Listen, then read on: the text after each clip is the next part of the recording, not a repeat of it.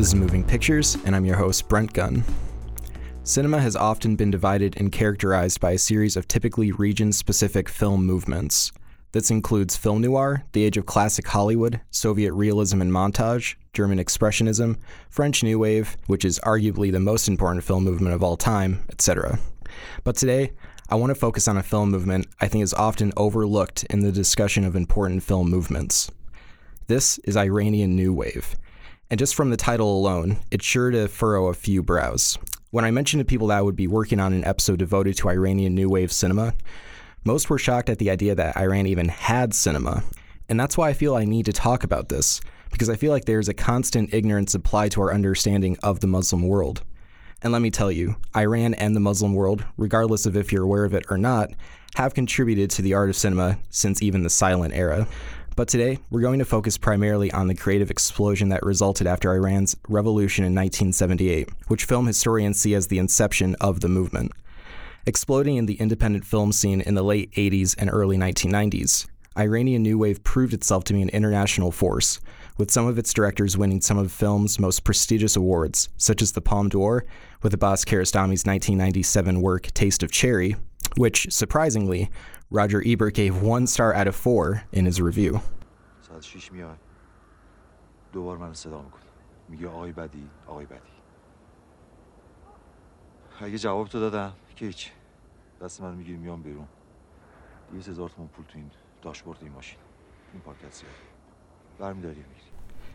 Today we'll be focusing primarily on the work of 2 of Iran's most celebrated, and in one case notorious, filmmakers, the recently passed Abbas Kiarostami and Jafar Panahi.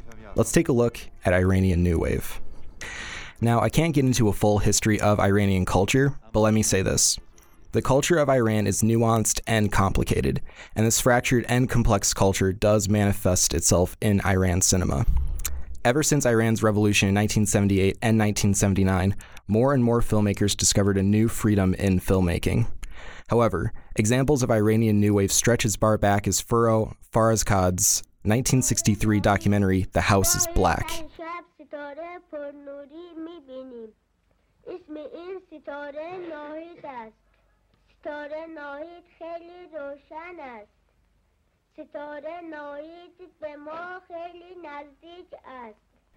Who it should be noted is one of Iran's most celebrated female directors, and one of their first. Moving forward, keep the concept of documentary in mind.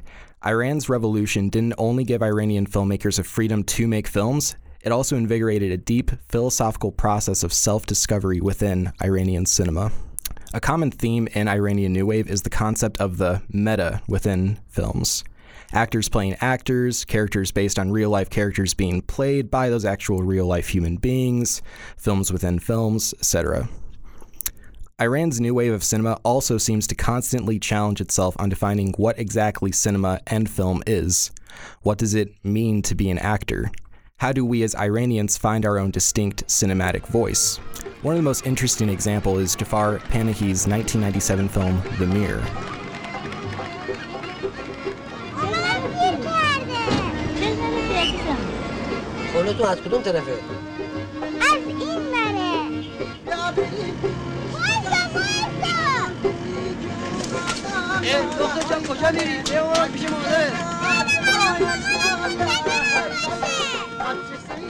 The Mirror is a simple story on the surface. The film follows the day in the life of a young first-grade Iranian girl walking home.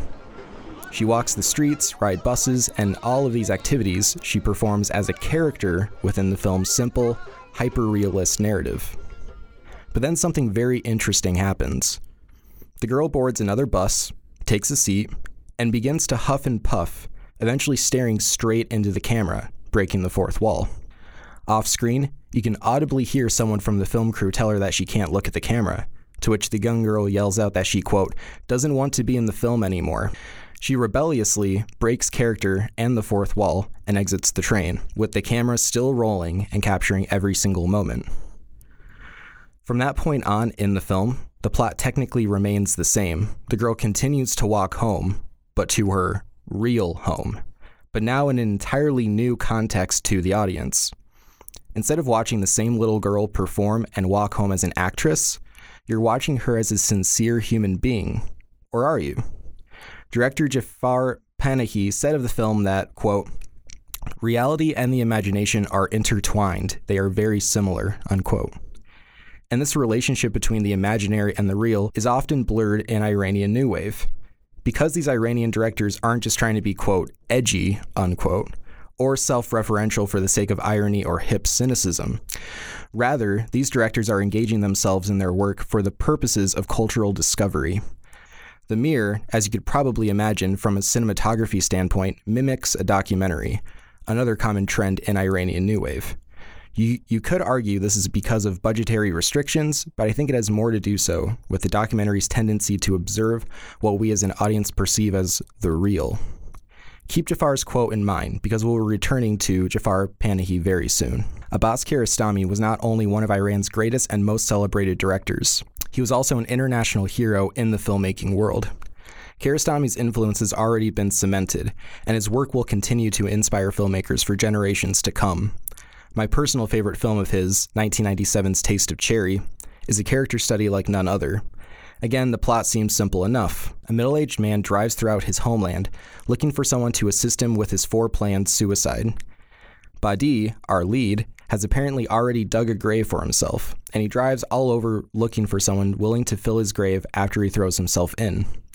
Morbid and dwelling, Taste of Cherry's entire film structure takes place primarily in the car with Badi himself. The camera is angled facing his profile from the passenger seat, with the camera lingering on Badi's face as he drives all over, asking people to find as a willing assistant to his suicide. The camera is angled facing his profile from the passenger seat, with the camera lingering on Badi's face as he drives all over, looking to find a willing assistant in his suicide. The film ends with Badi in total darkness, with the film abruptly breaking the fourth wall, starting to see a theme here, with grainy footage of director Abbas Kiarostami directing the film of Taste of Cherry. Critics the world over have tried to analyze the ending, but the consensus seems to be this. Kiarostami is using the literal darkness of Badi's entrenchment and death as a symbolic comparison to an audience member being, quote, entrenched in a dark cinema as they watch the film. Kiarostami seems to be hinting at the, quote, death of the audience member when they watch cinema, because when you watch a film, the outside world should seem to feel foreign to you. You should be able to feel completely buried in the narrative you're observing. Kiarostami's work was consistently meta and self-referential.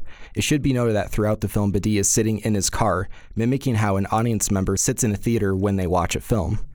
This comment on the complete immersion of yourself into cinema is indicative of how the Iranian world views cinema and art post-revolution.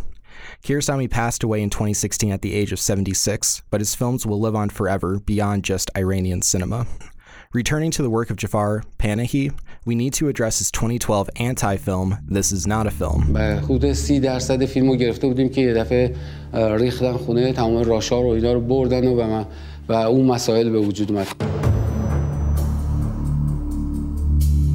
چون فقط اونجا گفتن 20 سال ممنوعیت از ساختن هر نوع فیلم.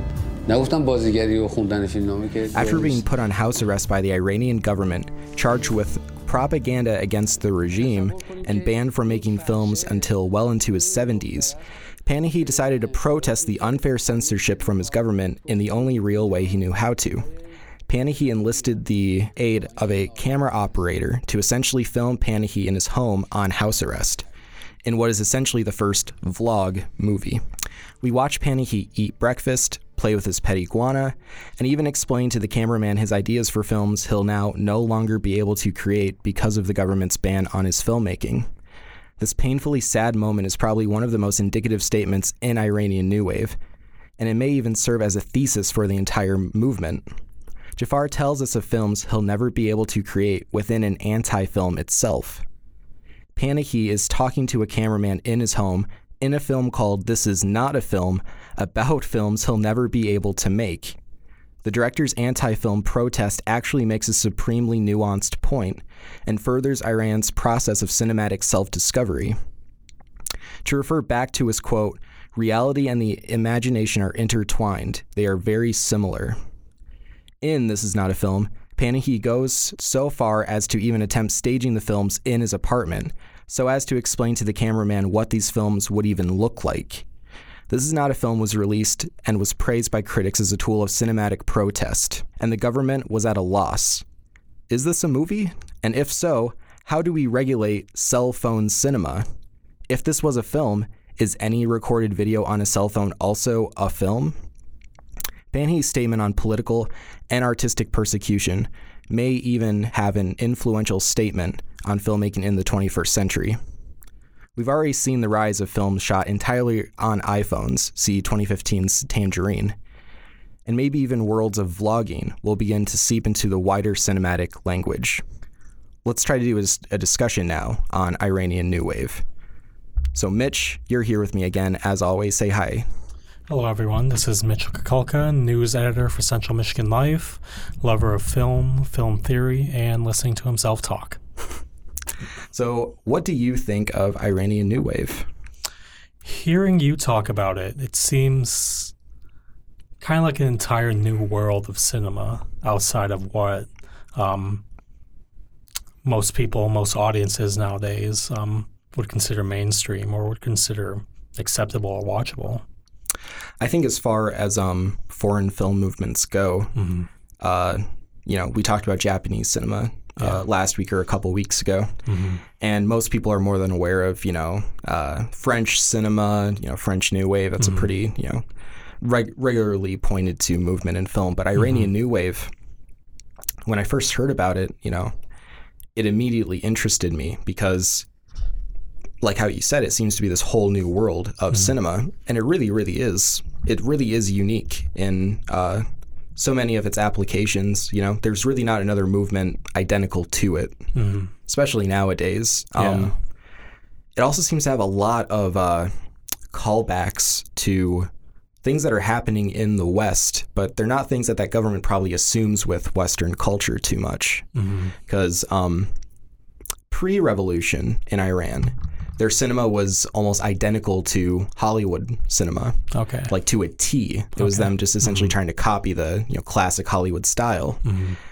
And the government said, nope, we're done with this. We need to start from scratch, essentially. So the filmmakers kind of picked up the pieces, and from the 60s onward, especially 80s onward, they were like, okay, what do we do? I mean, they really had no idea how to form cinema for themselves. And it's interesting to me that their answer of what is cinema to us is to ask, just that question bluntly. It's really nothing deeper than them just trying to discover it for themselves. It's very humble, It almost seems like kind of a protest of what came before. Like you said, like very cookie cutter, standard Hollywood-esque storytelling to something like Panahi's The Mirror. Panahi.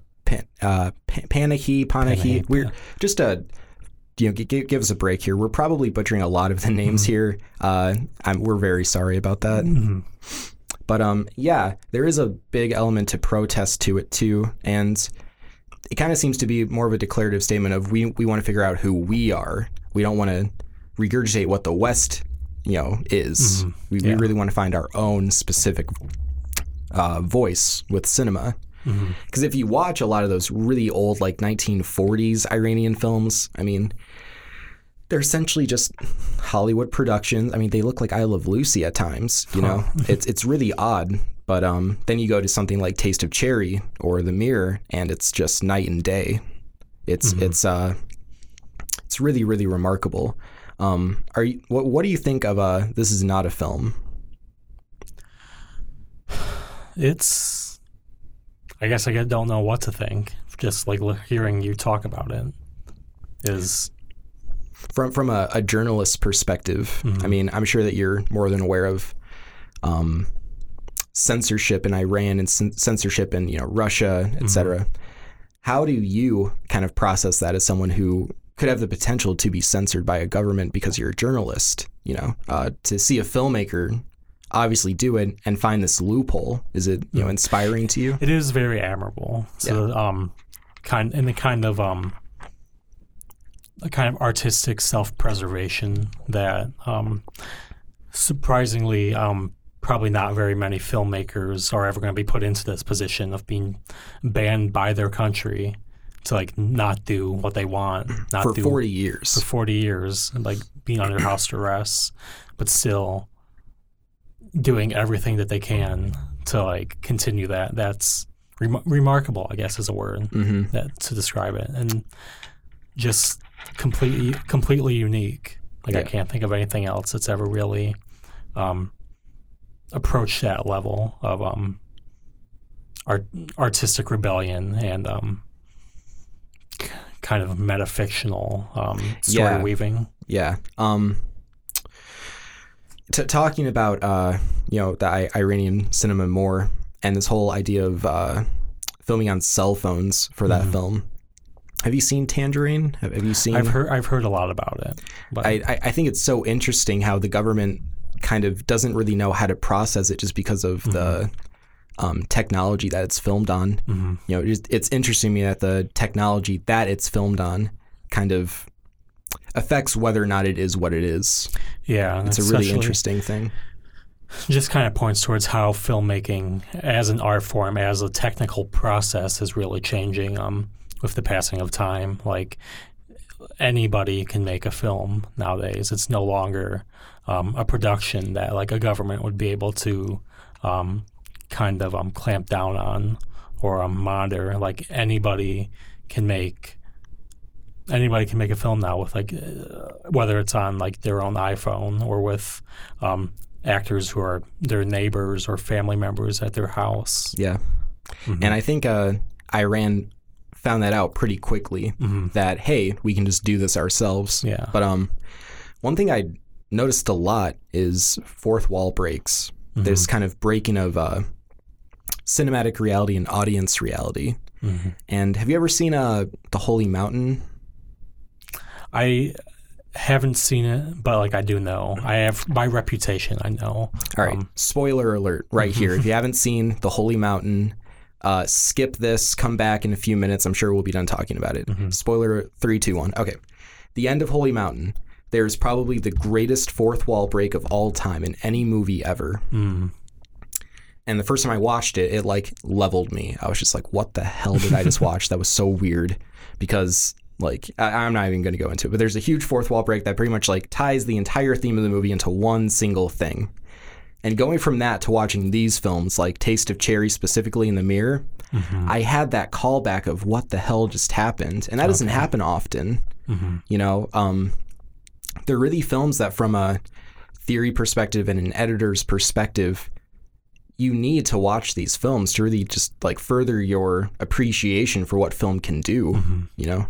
Kind of like the nuances of what the craft is capable of. Exactly. And for people whose cinema, you know, since the revolution, their movement of cinema is only, you know, more than half. It's less than half as old as ours is. But I feel like they're asking more intense questions than our directors are. I feel like their self-discovery is a lot more passionate than ours is over here. And maybe even a lot of aspects of Western cinema. Well, that can kind of be reflected on a lot of new wave movements. Like that was the entire point behind French New Wave. Was this foreign film body kind of looking at what had come before and now just trying to like construct a way to like remix it entirely. Right. Like if you watch a film like Breathless, you know, if you go from Breathless to The Mirror or Close Up or The Cow, something like that, you can see that both of them are really rebellious works. You know, the movements are both going against the established norms in filmmaking, but it's funny, they both kind of exercise that in totally different ways. You know, French New Wave is a lot more choppy. It's a lot more focused on kind of like bohemia. Whereas Iranian film, it's a lot more slow. It's a lot more syrupy. It's a lot more like existential, which I think is really interesting. And when I was going around asking people, you know, if they knew anything about Iranian cinema, I heard multiple times people didn't even know that they had movies there. I mean, is that like weird for you to hear? No, seems pretty typical, especially when you look at like how little of Iranian's film culture has kind of made the translation to mainstream American film audience. Yeah, it's really sad that we can make very grandiose statements on like Islamic culture, but then I feel like we're really ignorant to Islamic culture and Middle Eastern culture. And I think this is a really good example of how there's a lot of nuance to these countries and a lot of history and rich culture. I mean, not everything I give a pass to, obviously, but if you're a person who's really looking for world cinema, a person who really just wants to explore culture, if you're interested in anthropology, even trying to seek out the cinema of other countries can really help you understand those countries. Definitely. I mean, just look at America. If you want to learn about Americans, it's pretty easy to learn about Americans if you watch our films or watch what we watch. Just watch every Transformers movie. Watch every Transformers movie. At the same time. Turn on Tucker Carlson or Fox News and you'll be tapped right in. Voice of our people. But I want to talk a little bit about Abbas Kiarostami. Now you've seen Close Up, haven't you? I have not. You haven't? No. Did you watch Taste of Cherry? I wasn't able to. No. Oh, Mitch. All right, it's fine. But Abbas Kiarostami is a fantastic filmmaker. Since you haven't watched the films, I don't really want to like beat it over the head, but I would really recommend Kiarostami's work. But I think that Jafar Panahi's work is probably one of the most interesting of anything that's going to come out of Iranian New Wave. He's really one of their most celebrated filmmakers. Like Abbas is commonly referred to as like their Steven Spielberg, and Jafar is probably like their, from like a popularity standpoint, like their Paul Thomas Anderson, something like that. He's a very respected filmmaker, even by people that aren't really like into film. They know that he's a respected filmmaker. All right, well, thanks a lot, Mitch, for coming back on, being my consistent host once again for another week. Always a pleasure.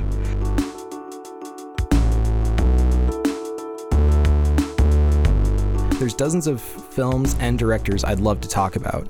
A Moment of Innocence, The Cow, Close Up, etc.